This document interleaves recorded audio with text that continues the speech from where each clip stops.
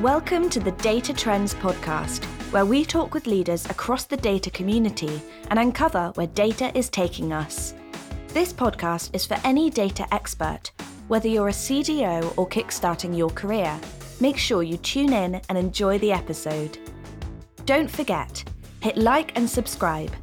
And please comment to add your views. The Data Trends podcast is brought to you by Jacob Ross Talent. So sit back and enjoy the episode.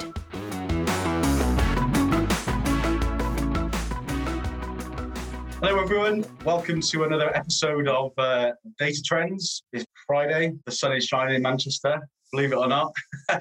Makes a change. The candidate market at the moment within data and BI and analytics is full throttle, no slowing down whatsoever. A lot of opportunities at the moment I'm working on across the consultancy world, the in-house data and BI teams, I call them, and also the software vendors, both on contract and perm, all different levels from enterprise right down to kind of the entry, the junior level. So hit me up if you are interested in looking for the opportunity right now. And that's the end of my plug. I'm sure you'll be pleased with that.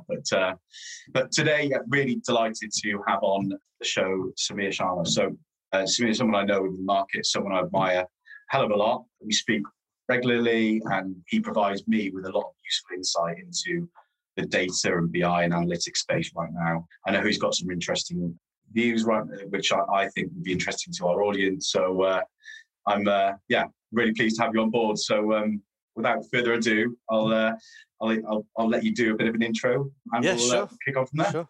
Yeah. Well, look, Ryan, a very kind introduction, and it's great to be here on your show today. So it sounds like it's a very exciting time for you, and that the market sounds, like it's certainly bouncing back with that introduction. So a little bit about me for those people who don't know me. My name's Sameer Sharma.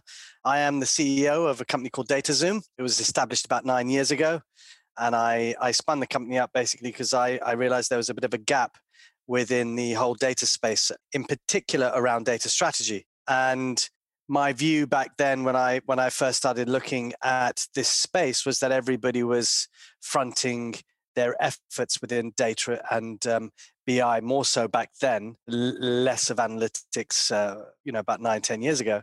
They were more focused on very rigid BI platforms and technology. And there were a lot of people that I was speaking to who weren't really just getting the value out of the tools that they had invested in. So from my perspective, it was very interesting to, I actually led off as a product company, but that didn't work. It just wasn't me. I wasn't going to be flogging a product. And I then soon came back to realizing that my forte was more in the consulting, in the consultancy and strategy space. So, that's been a place where I've been, throughout my career. So that's a little bit. Thank you. Yeah, I know. So I know your career spans several countries by the looks of it. So not just UK, but Paris. Oh, yeah. Yeah. So interesting. I've been lucky enough. So I wouldn't say I've had the most linear career in data. I've had a very, very different path. So, early on in the days of, graduating from university, sort of scratching my head and thinking, what am I going to be doing? Did a thesis in information warfare, ended up working in the defense and aerospace industry, spending a couple of years in Paris, and then leading teams around Europe at the same time in countries like Spain and Holland. And that was really interesting for me. I enjoyed it. And then that turned into a very different type of career afterwards when I joined a company called Christie's after that 3-year stint. And that was very different. I was suddenly thrust into the world of industry, and there I was working as a business analyst in an environment which hadn't really looked at business optimization or business process re-engineering and so on. So I was thrown in at the deep end and had to gain a lot of efficiencies within their business. So that again was looking at data. It was looking at new technologies. It was trying to understand how we can optimize particular processes. So that was really my first foray into the types of work that I do now, but but into really understanding how you can make businesses more effective with data. And through that, running the customer relationship teams, and then implementing CRM systems, and then driving the notion of data and analytics by heading up a team globally that looked at pure analysis of data. So that was a pretty cool place to be. It was a fascinating business, the world of auctioneering, and I became an auctioneer as well. So that was pretty cool. So I've got this other thing that I can do. Strings you love. Yeah, exactly. Yeah. And then, I went into the world of management consulting. I worked for Accenture, government consulting, the whole idea of public sector transformation. I then was with Accenture for 3 years, went on to leading a transformation program for the government of Trinidad and Tobago. So working directly with the Prime Minister at the time, Patrick Manning, and spent a year and a half there. And then came back to the UK because I lived in the Caribbean, which was, for that time, which wasn't so bad. That was a good gig. Yeah. And ended up getting headhunted for a firm called Vertex, which really wanted to scale their data and analytics business in the UK. They're a US-centric company, and they were looking for somebody who wasn't a technology person, but could do the strategy piece, could work with clients, could be the sort of hybrid, could scale a team, could put together propositions working with different verticals in the business. So really that was pretty cool, working with sales guys in the private for the sort of private sector, and then the public sector, and they also had a financial services separate sector as well. So working in those three verticals, and just learning a huge amount about data science and building teams in that area, offshore teams, building, developing algorithms for banks, and working with, telcos, working with charities, working with very large retailers. So it gave me a huge blend and a huge view of very different sectors and their challenges in data. And then basically that was when Vertex, they sold the company, and I sort of scratching my head, sitting down one evening talking with my wife, and said, what the hell do I do now? And she said, well, do you really enjoy this stuff? So why don't you start your own business? So here I am. DataZoom was born. DataZoom was born. Yeah. That was 12 years ago. Is that right? Yes, that was 12 years ago. Yeah. And then I had the piece where I decided to be a product company. That didn't work. And then I didn't realize how difficult it was to go out and develop business, and the long sales cycles and all this kind of stuff. I just wasn't used to it. I wasn't, I wasn't born from that mold. So I had to relearn. I had to, learn a lot about myself. And, when you work in big industries and for huge companies, you've got everything around you. I was the head of the business development and bidding team for the UK government practice at Accenture. So, I used to run the team which would bid into government contracts, but I had a marketing engine. We had PR people. We had, people who'd write case studies. We had everything. We had finance guys. And then suddenly it was almost like, well, where is everybody? What's going on? It's a real stark reality of having to do your own thing, and literally just rolling up your sleeves. I can relate to that as a business owner. Yeah, not having the support, you kind of used to. So you do get sort of thrown in the deep end in certain areas that you perhaps taking yourself out of your comfort zone. But from a personal development point of view, it's really, really helped, I think. So yes. Yeah, I think you're right about that. Yeah. Huge development focus, which is, and always learning, continuously learning. Nothing stops. It's always a new day. You're always having to pivot literally every day. So it's just, you got to keep, be on your toes. I think especially, within the data and BI analytics space, that constant always learning approach is seems to be absolutely vital. So absolutely. So one of the theme of the podcast series is all about data trends. So something that you and I have talked about over time, various different topics within that. So I'll be really interested, and I'm sure our audience would, to sort of touch on that and sort of talk to you about what trends do you see within the data world right now, and why? Yeah, I think it's a really interesting question. And there's a huge impact, I think, in the whole BI market at the moment. We're seeing a real consolidation of BI tools. There's a move with some companies. You've seen the Tableaus who are being bought by, big behemoth companies like Salesforce, Sisense, and a few other, I think it was Izenda, were bought last week or 2 weeks ago. And I think BI companies are starting to realize they need to catch up a little bit with what's happened in terms of the trend around analytics and machine learning and so on. And to be fair, I think the ecosystem of BI has not really had the impact that it was supposed to have.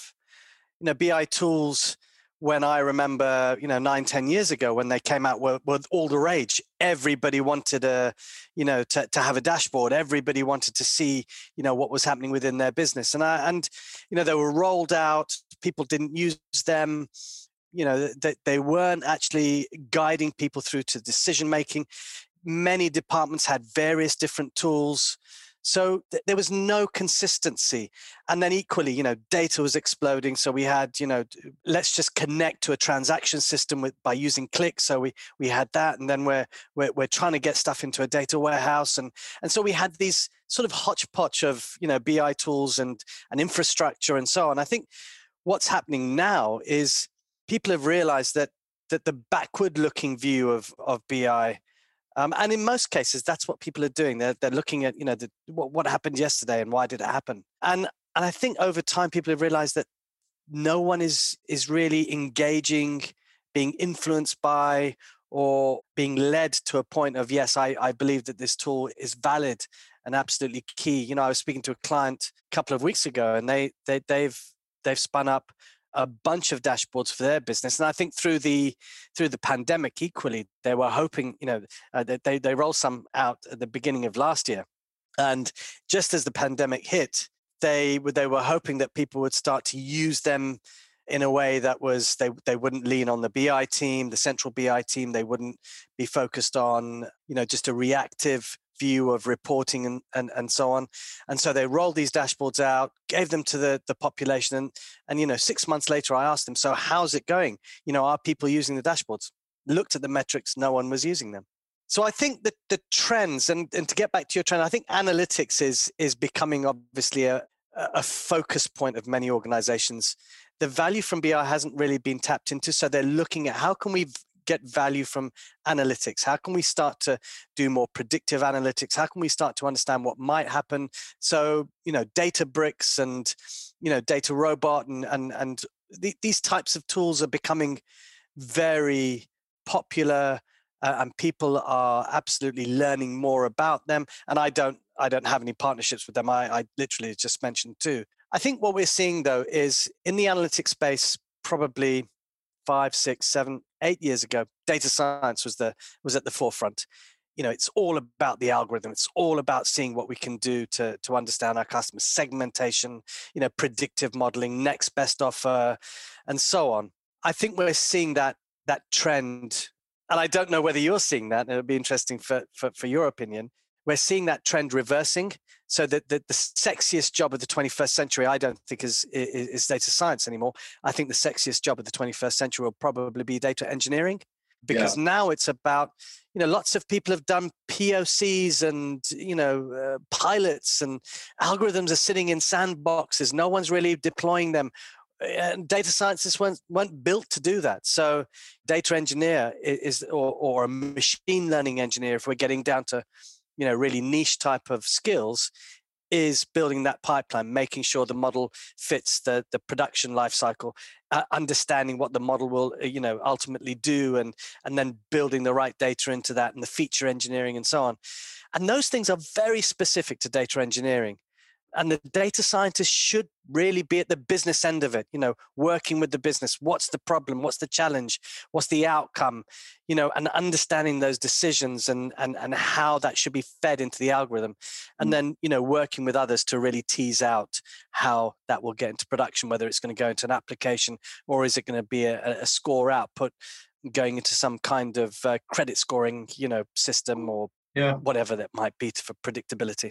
Sorry, I think that's really interesting about the data science versus data engineering, because you mentioned there that interested in how I might view it from a recruiter's point of view within this space. That is a trend, absolutely, without doubt. I'm now seeing data engineering being positioned as a sector type role, for want of a better word, in comparison to data science. And prior to, going back a few years, the data science space was the sector type role within this industry. Absolutely, no question about it. I'm seeing a lot of job specs now, which are data science with a job title, but with a lot of data engineering skill set and responsibilities that these companies are looking for. So almost, to me, looks like the role's changing. And although they're still called a data science, the role itself is now, they're looking for data engineering qualities. And so, yeah.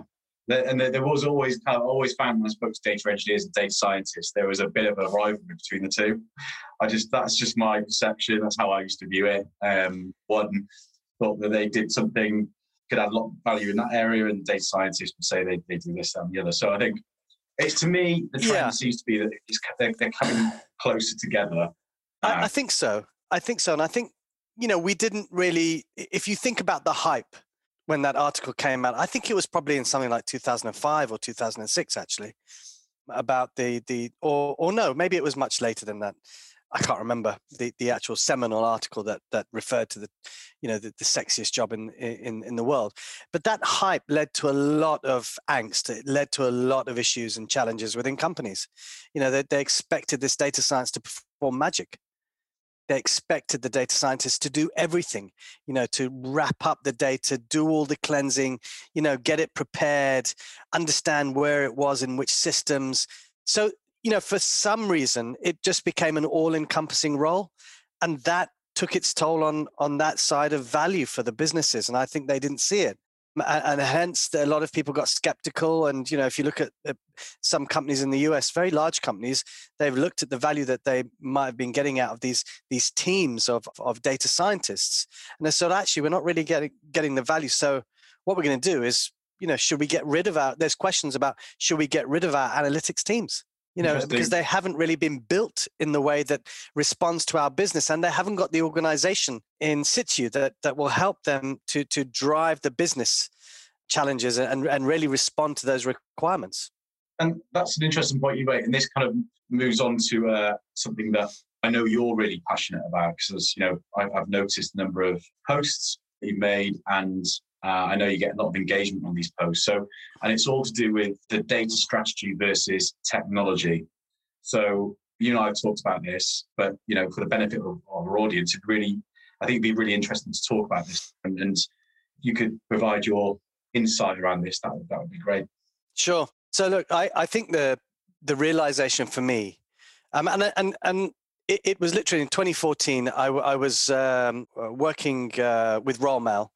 And there was a large meeting where there were data architects and data analysts and the sort of very technical teams on one side of the table, and there were the commercial and operational teams on the other.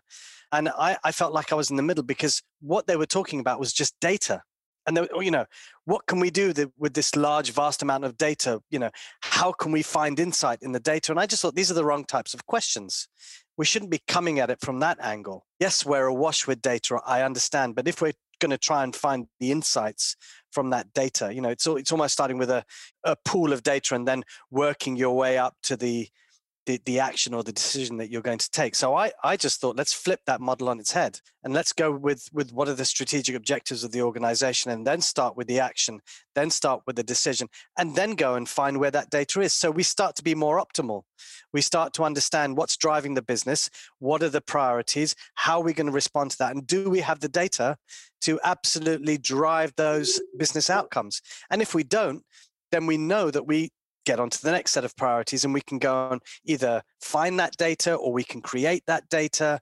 So I think that was the realization for me, that we were talking about it in the wrong context and we were focusing on the wrong area. So even for a data guy like me, I walk into organizations and will say, I don't want to talk about data. I want to talk about your business challenges. And I want to talk about the opportunities that exist in your business to drive the outcomes and your strategic objectives over a certain period of time. And then we'll see how data can help you. The thing is, there's essentially a number of other details that I would often see. One, that there wasn't necessarily a review or an understanding of the culture of the organization. There wasn't really an understanding of the maturity of the business processes and how those could be looked at and optimized. There wasn't this view of how do we actually track data through our business. So what's the journey of data and through a decision-making process? So if you think about that and you start to understand the landscape of the business, how is the handoff from one part of the organization to another? What are the triggers needed to make decisions? Most people were just building a BI endpoint, and they weren't infusing those triggers and decisions upstream. It was all downstream on this beautiful dashboard that, in fairness to a lot of people, wasn't really being utilized. So actually, I started to think, do we really need to have that endpoint? And do we need to have a better view of what data is needed upfront, upstream, in different decision-making processes in order to impact those people as they're doing their particular job? And so I think that's looking at it through the view of a process-driven view, a decision-based view, and layering in the data on top of that. And for me, that is the right way to do these things, because businesses aren't built on technology. For me, technology is an enabler, just as data is. And that's why I think, for me, those are the important areas that we need to look at. So strategy is an important area that I need to understand where the organization is going over a certain period of time, working with the departments to understand what their priorities are, tying those things together and making sure that the handoffs between people or systems within the organization lends itself better to integration, lends itself better to breaking down barriers. This is my job, it's not yours. Understanding that data is weaved all the way through the organization, and then the complexities of that are then lesser, because you're not just saying, I'm going to take this piece of technology and I'm going to thrust it upon some users and they're going to use it. But if we do it the other way around, it changes the ways of working. This is the cultural, the habits, the rights, the rituals, the stories and the beliefs that we all have within organizations, which are rife, which have been created over time. So strategy is the way that I look at it. Culture is the enabler and the building block that helps it thrive.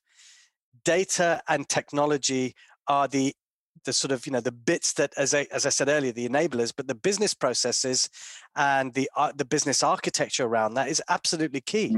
So that's why I don't talk about technology as soon as I get in. Yes, I will do things like maturity assessments, and the five focal points of maturity assessments for me are strategy, business processes, people and culture. So those are that's the triumvirate that I sort of look at, and then the data ecosystem and the technology. So it is that whole ecosystem and understanding that, but the drivers must be the business objectives and where that business is going. If you're a technology focused, you're then just being led into a technology world, and you're not really matching what's happening with where the business wants to drive. So and then you're layering complexity on top of complexity. Most organizations right now have got too many tools, complex spaghetti junction architecture. They need to uncomplicate the complicated that they've made. And that's where I come in and help them do that. I'm not saying it's just conceptual, it's value driven. So we're looking at where are those short-term wins? Where is the good data? Where are some good processes? What's this, how is that linked to the strategic objectives? And how can we generate value? So I'm not looking at value down the line at 18 months, 12 to 18 months. I'm looking at value near term, 2 to 3 months. So that's the bit which helps if you set up the strategy in the right way, and then you really focus on that prioritization metrics and the matrix around that, then you can start to get value quickly. And that's where I think a lot of companies who go with technology are actually saying, well, we layered in that technology. Why aren't we getting the returns? Or why aren't we seeing the value or the insight? And I think that's the bit which is, and I often talk about it, there is a place for technology, but it can't be the only discussion. There needs to be a lot more based on that. And the drivers that I see now, and you talked about the trends and so on, a lot of people are now looking at classically going back to the idea of and I'm pleased about this, culture and change management, layering that in thickly, not thinking of it as a final thought and process. Interesting. I guess a lot of money's been spent on technology where, I'm sure some companies have really kind of got to a point where they may view it as a bit of a big mistake, not getting the buy-in culture like you talked about, So yeah, for me, I totally understand the strategy must come first and technology is the end point to that. But from my side, I work with a number of data consultancies that have partner status with software vendors, and a large percentage of their projects that they deliver are related to the partners that they have. So often when I'm being asked to find people for their consultancy, they're looking for a particular skill set and a certain technology. And again, going back to the trends topic, that's definitely a trend I'm seeing. So, but I genuinely find it interesting talking to you about the strategy must come first. And I'm sure there are a lot of people out there that are, totally with you on that. But I still think there's a certain percentage or part of the data community where they are really focused on technologies and recruiting and hiring for people that have that skill set. I hear what you're saying, and I understand that completely. And I think there's a lack of understanding, probably around why do we need a strategy? When I think there's another focus here as well. A lot of the data teams and a lot of they're still trying to grapple with this. They're still trying to get value from data. Companies, there's only a few percent, probably, the usual companies that we hear about in the press are the only ones who are typically doing data properly. They're getting the monetization value out of it. They are driving new behaviors with their staff. They're driving new ways of thinking. They're accelerating their revenues, or they might be optimizing their processes internally. But there are a lot of companies who are still struggling with the idea of how are we going to get value from data. And I see it and hear it a lot. I exactly what you've said. I hear it a lot. Well, we're just going to invest in a cloud data warehouse and we're going to get huge benefits from it. But there's lots of different issues and challenges that will come with that. Cloud just doesn't mean it's going to be easy. Cloud needs to be scaled. It's expensive. You need to know where that data is. You can't just dump your data into the cloud and say, hey, we're done now, and then put something on top of it. There's a lot of stuff that you need to think about, whatever as a service it is. So I think, we need to couple the idea that we need to have certain tools in place, but we can drive that tooling with where we're going. And I often will walk into a lot of companies and say, right, what tools have you invested in? Well, we've got this, we've got that, we've got, X, Y, and Z. I said, great. Do you know, some of those might need to go, but my data architect will speak to me and say, these are really good tools. That's good because we can do this with it. So actually, why not reuse? Why not repurpose? Why not help, establish you've invested in those things? So we can reuse some components, but essentially some will have to be chucked out. Are there any, I appreciate we just talked about the strategy versus technology, but are there any technologies that you are particularly passionate about right now in terms of the value that they can bring to organization? I know there's we talked about why that's not necessarily so as important, but I'm always interested in technology. Well, look, I understand the question. What I'm passionate about is the business outcome. That's what I'm passionate about. So, for example, a large charity we're working with said they want to look at a customer data platform. They're looking at doing a POC, and that's great. They want to do that. But the idea that, just focusing on a piece of technology and saying, but we need to understand what the business cases are for, or the use cases that we're going to pump through that. That's good. We need to understand the cost base. We need to understand the kinds of skills we need internally. We need to understand the mindset changes within the current staffing. And I think there's different questions that come up there that people don't necessarily think about. And so for me, technologies are, there's loads of them, and we could layer them in, and that's not the issue. The issue is, it's what do we do fundamentally? That's the issue, and why are we doing it? The purpose. The technology is, there. It's always going to be there. So I'm not. I can't say I'm passionate about one thing. I'm passionate about the business outcome and how we arrived at that, and whether that is through a cool algorithm or whether that's through some kind of building pipelines that understands data lineage, or whether it's getting value, whether it's sending that bit of data to that person who needs it in that decision making process at the contact center end, or whether it's giving them a better definition of specific terms that they have to look at and speak to their clients about.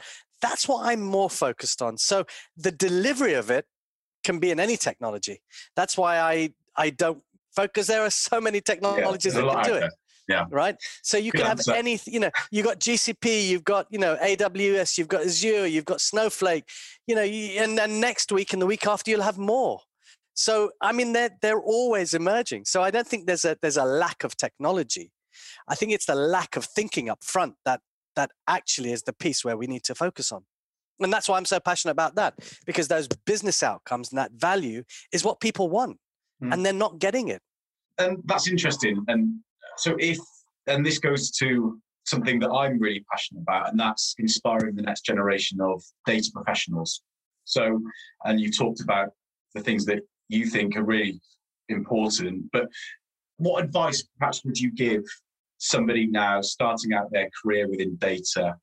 Sure. Dependent on what they want to do. I think it's, learn if they want to be a technology person, if they want to be a data scientist or a data engineer or a data analyst, or, go out, learn SQL as a base. If you don't know SQL, those are the foundational elements. People were saying many, many years ago, SQL will die. But it's not. It's the mainstay. It's the application that most people use. So fundamentally learn that. Learn about data warehouses. Really learn about the evolution of the data warehouse and where we are now. Learn about the cloud. But equally, those are technical things that people can go and train and get to grips with, through a training program and get a certificate. So I think those are things that you can do. What I think people find more challenging is, elements of design, for example, like design thinking. I use a lot of canvases in the way that we operate with our clients. So, how do we start to build the bridge between technology and business people? And we've put together a number of canvases that speak both language. So it's understanding language, understanding the business more so. So if you're a data analyst, don't just go for the technology. Go in and really understand the business. Sit with your counterparts. Get to know what their challenges are. I know companies that when we work with them, we'll say, well, why don't you just put the data analysts, let them sit with the business for 3 months, get them understanding the business in a more vital way, them being at in this core center of excellence. Have them more distributed out into the business areas. Equally, the data scientists. So I think it's more the soft skills. Getting to understand what is it that the business actually wants to do, getting requirements out of them, understanding how to document that, really driving out design thinking around the end point of what they're looking at, but put the decision-making capabilities into that. Why do I talk about decisions all the time and actions? Is because that's what the end user will be doing. They'll be taking an action or making a decision. They're not worried about a piece of code. Their fundamental view is to drive their business department, and the data teams need to facilitate that. They don't care about whether it's in a cloud data store or whether it's using R or Python or whatever random forest or k-means classification algorithm. It doesn't matter. To them, they need to know, am I going to get my output, and am I going to be able to make that decision? And am I going to be able to drive my business and reach that revenue target or those goals or those objectives that have been laid out by my CEO and that I've got those on my shoulders and I've got to deliver. That's what the key point is. I think the soft skills there. Knowing that. Sorry, yeah, I think you're right. In terms, you mentioned the softer skills. I think that's something I talk to candidates that I speak to, particularly at that entry mid-level, that the clients that are coming to me are not only asking for their technical expertise, but they really do often look for that more consultative approach. And that could not necessarily working within a consultancy, but also in-house, because you talked about getting buy-in, culture change, someone that has those soft skills alongside the technical side really does make you stand out as a solid data professional at the moment, in my opinion. And you've got to have that rounded ability, and those kind of things can be taught to us. They can be taught, but you've got to do them through your own experiences. So high emotional intelligence.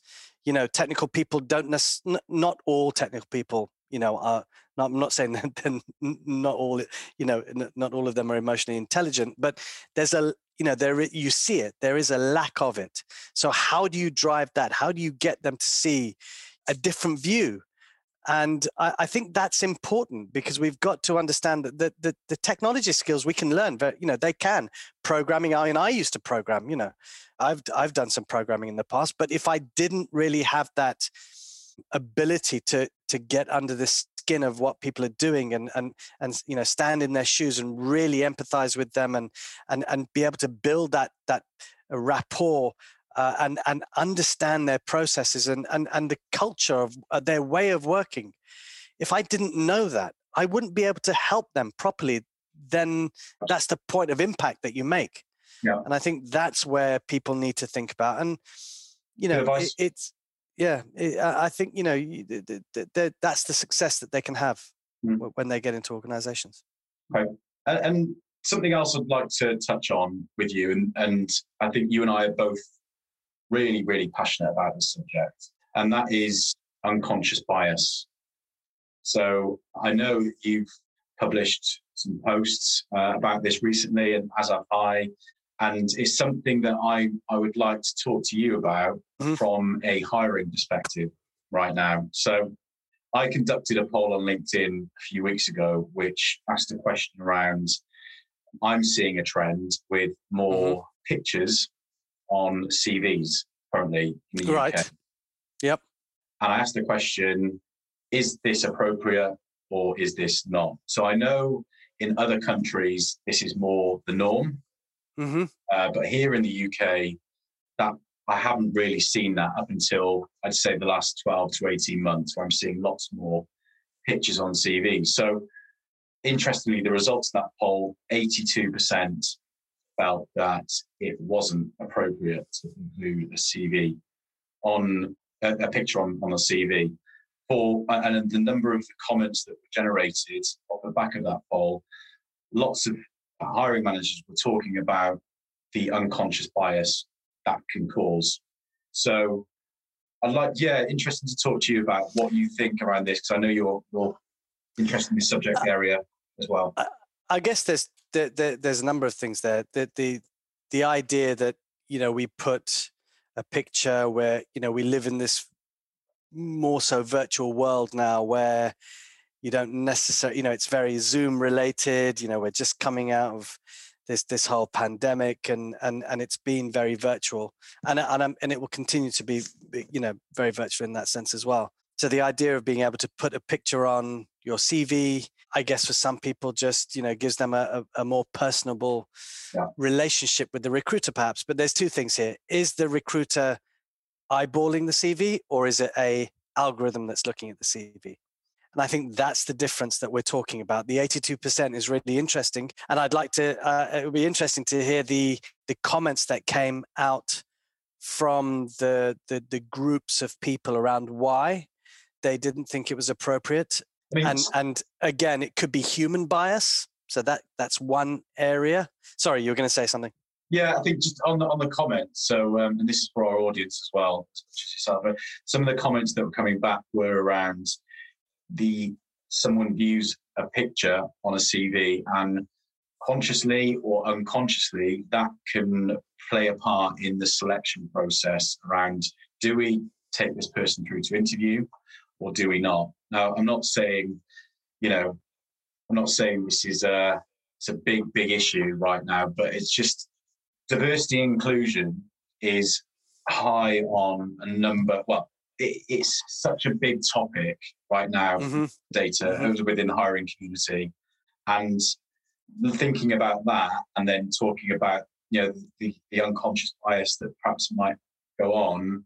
I wonder whether the picture is the best idea, because in my opinion, you should be hiring based on skill set and how good that person is for the role, and nothing else should matter, race, religion, anything to do with that. But but there are those biases, and I don't think it's unconscious bias then. I think it's conscious bias. So I don't particularly think that that's the excuse that can be made in those cases.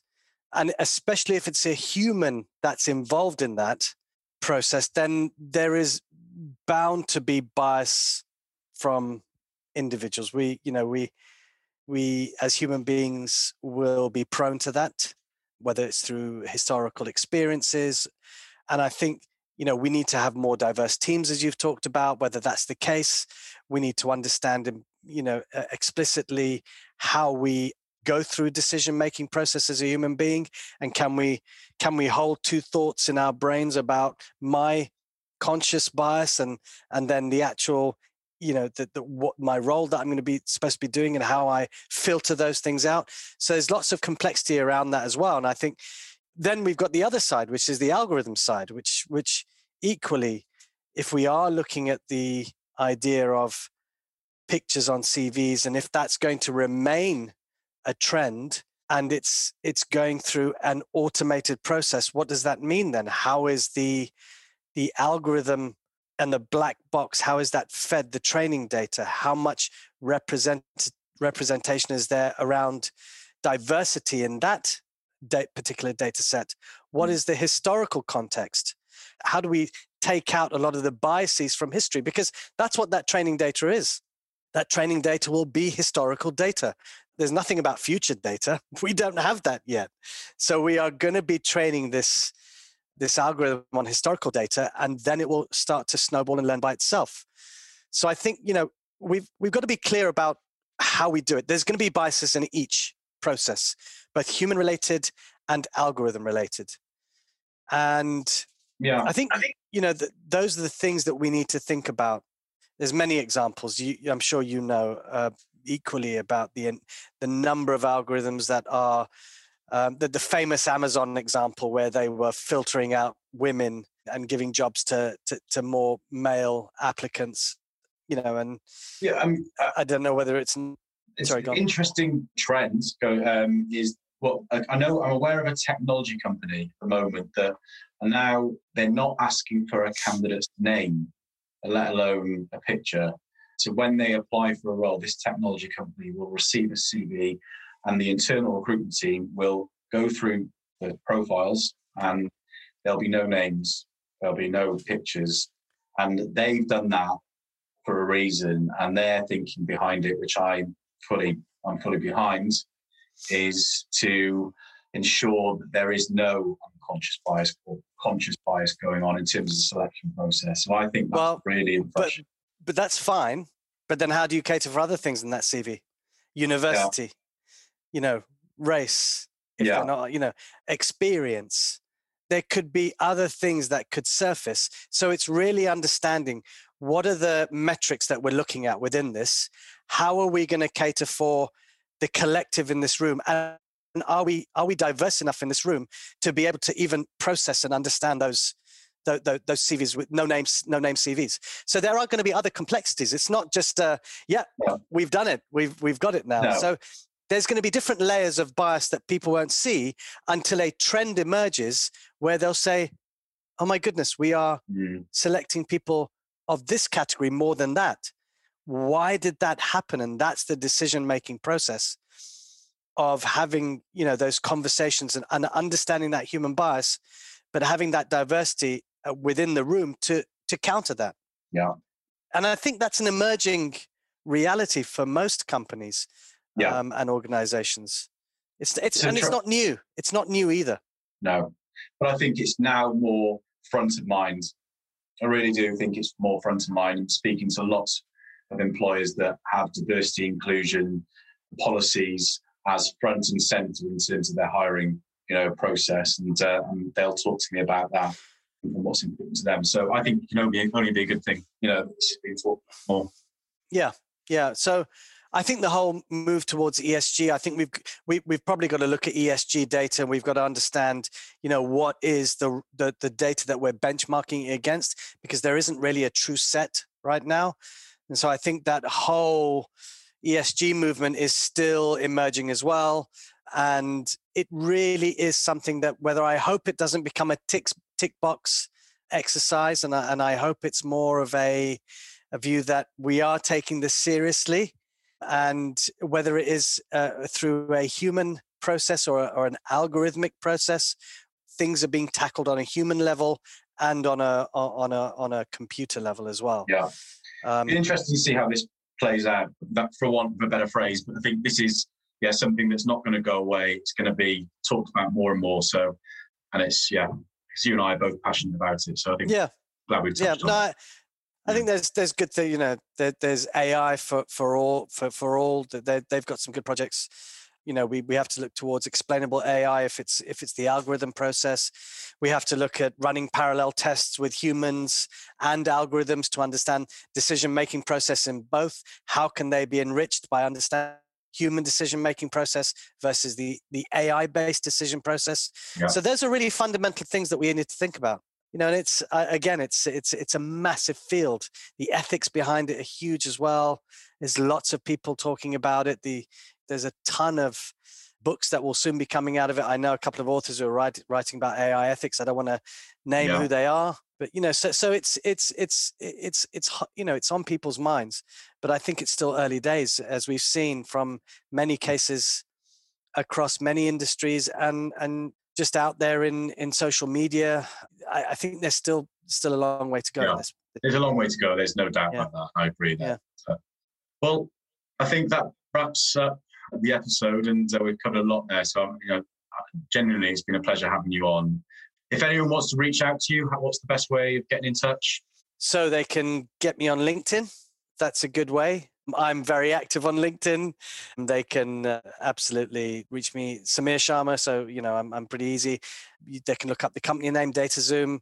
Maybe on the podcast, you can put my details so they can find me there. They can get my email address and so on. So, that's the best area. I'm very active on LinkedIn. So they can excellent. Find me there. Well, have a good rest of your day. And you.